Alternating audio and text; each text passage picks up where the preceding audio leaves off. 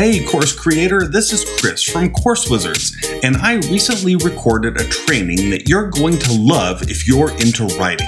It's called Apps for Authors. In it, I share 10 apps that will save you time when it comes to productivity and plotting, writing, editing, formatting, and marketing your next book. And because you're a listener of the Course Wizards podcast, I'm making it available to you for free. Grab it at writing.fyi/apps. That's writing.fyi/apps.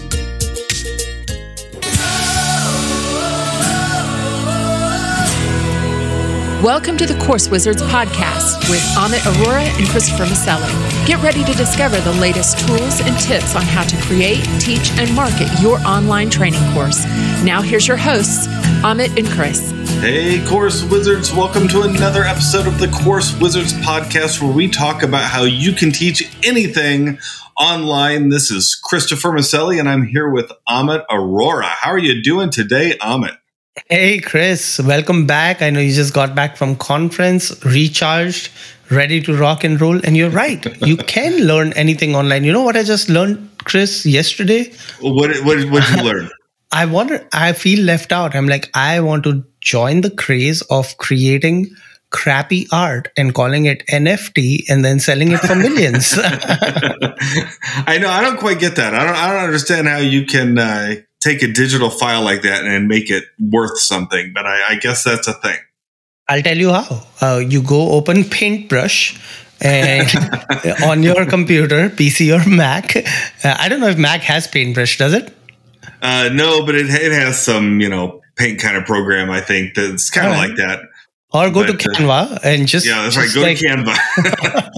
Just make any strokes on a digital piece of paper and then just upload it and hopefully it'll sell for thousands of dollars.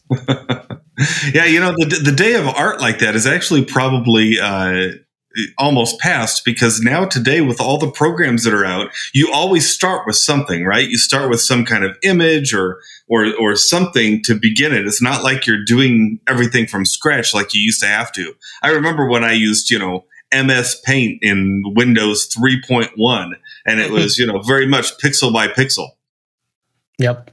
Yeah. I mean, I get the idea. It's probably what people did back in the day, and everyone was laughing at them, and people started painting and selling their paintings. But some of the stuff is just weird, man. Well, I am convinced that everyone who's listening to this podcast is thinking, I did not come here for this. But you know what they did come here for is to find out about 6 conversion hacks for online course creators. Because if you have a course and people start to see your course and they see your cart, a lot of times people will abandon the cart, right? And you want to make sure that they convert to customers. And so Amit and I today are going to talk about 6 things that we like to do that can make your cart and that point of conversion even stronger than it is right now. And so Amit, why don't you get us started? Yeah, it's all about CRO, conversion rate optimization. Even if you bump your conversion by 1-2%, that's definitely going to add more dollars in your pocket. And number one for me, Chris, is creating an NFT. No, I'm just kidding. So number one is social proof, right? Like we like to do things, and when we are making a purchase, we like to make sure that others are also in the same boat. So you've seen those little social pop-ups that such and such just purchased this course. I've even seen it on lead magnets, like so-and-so just opted into this lead magnet. So those things act as an anchor to remind you that, okay, there are others like me who are in the same boat, and this emotional buying decision that I'm about to make is justified because I see all these other people doing it. That's right. It's kind of like a psychological trick, right? I mean, it's something that your brain says, oh, other people are doing this, then it must be good. It must be acceptable. It must be something I should do too. So we call it social proof. That's why we call it that. But when you display that on your cart or on your sales page, that means something. Yep. And there are so many softwares out there that they can do it. Evidence is one of them. Proof is another one. You can probably find one on AppSumo. Just find one that works for you. And what it does is you feed it the data. Like you can feed it, okay, do this every time a sale happens and connect it to that data source, and it'll literally just keep pulling from that data source. Even if you don't have a lot of sales, you can say just show the last 10 sales and it'll just keep churning through those 10 sales every time. Yeah, and then there's always the poor man's guide to social proof, which is just by pasting testimonials on your page, right, where people can see quotes that other people have given. Speaking of things that can be pasted on your page and put there, you want to put things like guarantee seals, offer a money-back guarantee, 30-day money-back guarantee, 60-day money-back guarantee, whatever you need to let people know that when they purchase this, if they don't like it, they can get their money back. That goes a long way because a lot of times these are impulse decisions and people want to feel like, oh, okay, if I don't like it, can I get my money back?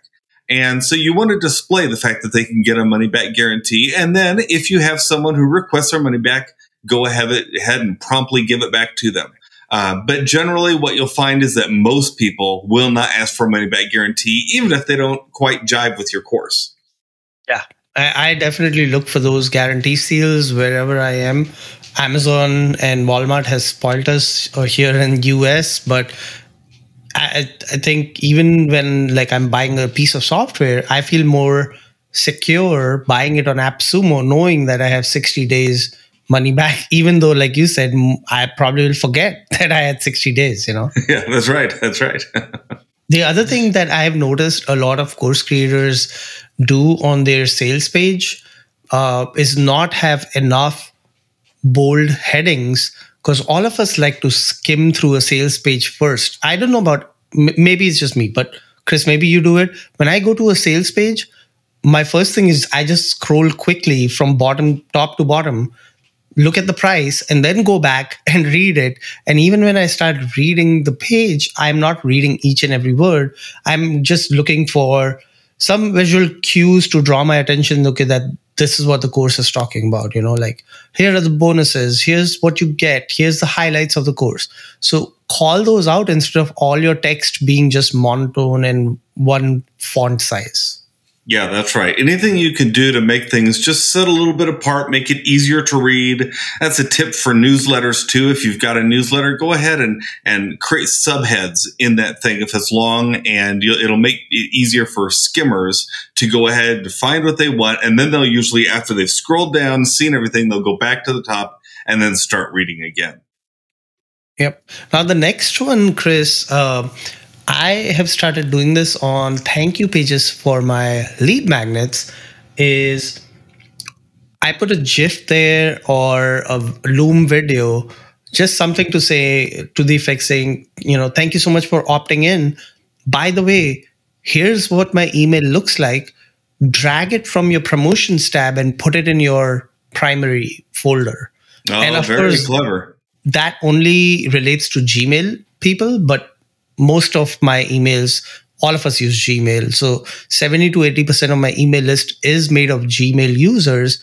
And if only my Gmail users start doing it, all the other email service providers will also see that if this person's emails are landing in the primary tab in Gmail, we should also do the same. Yeah, that's good. And that will also... that's also a page where you can just tell people to whitelist the email if they're not part of Gmail, right? Whitelisting is kind of the way we all used to talk about it. Now it's just, hey, move it over to the primary tab because everyone uses Gmail. And if it's a GIF, it will start playing right away, right? If it's a video, they might not hit the play button. But if it's a GIF, it's visual. Everyone likes to be told what to do as much as we hate being told what to do. If someone tells you, go do this, they'll do it. Now, one additional tip on top of the 6 we're going to talk today, this will be 4.1 maybe, is also on the thank you page for Gmail users. This is a super cool hack. Let's say your email is called 6 tips for increasing your conversions, right? Go in your Gmail inbox and type that out. First, email that lead magnet to yourself, then type it in the search box of your Gmail. Now, what's going to happen is Gmail is going to put that search query in the URL bar. Copy that URL and paste it on your thank you page by saying, and I will put a screenshot for our visual learners who can go see what I'm talking about.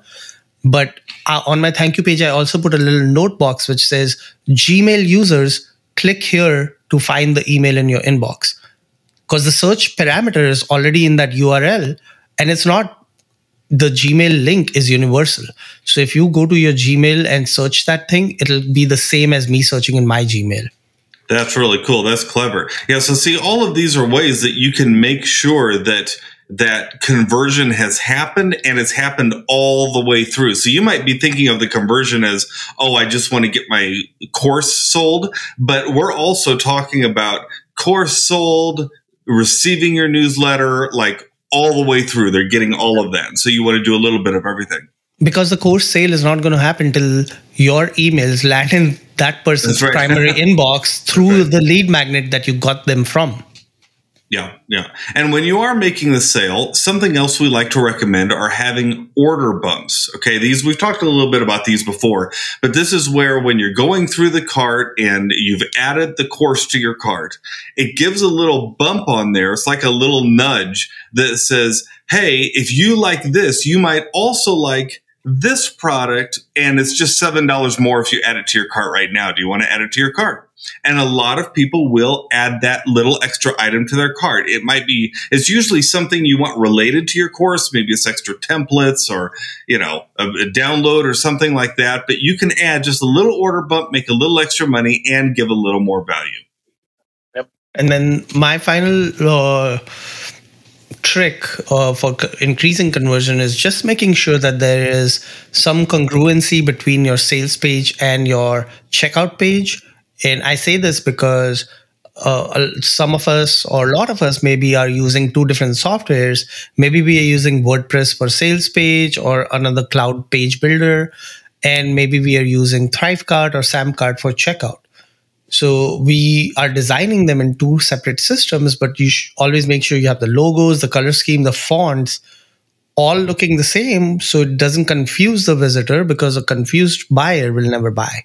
Yeah, and if you've got a real strong logo, a real strong online presence, you might want to bring some of those same colors, same things onto your sales page so that people know that they're actually buying from you, when they purchase. So very, very, very good point. Amit, would you go ahead and just take us through those 6 points again?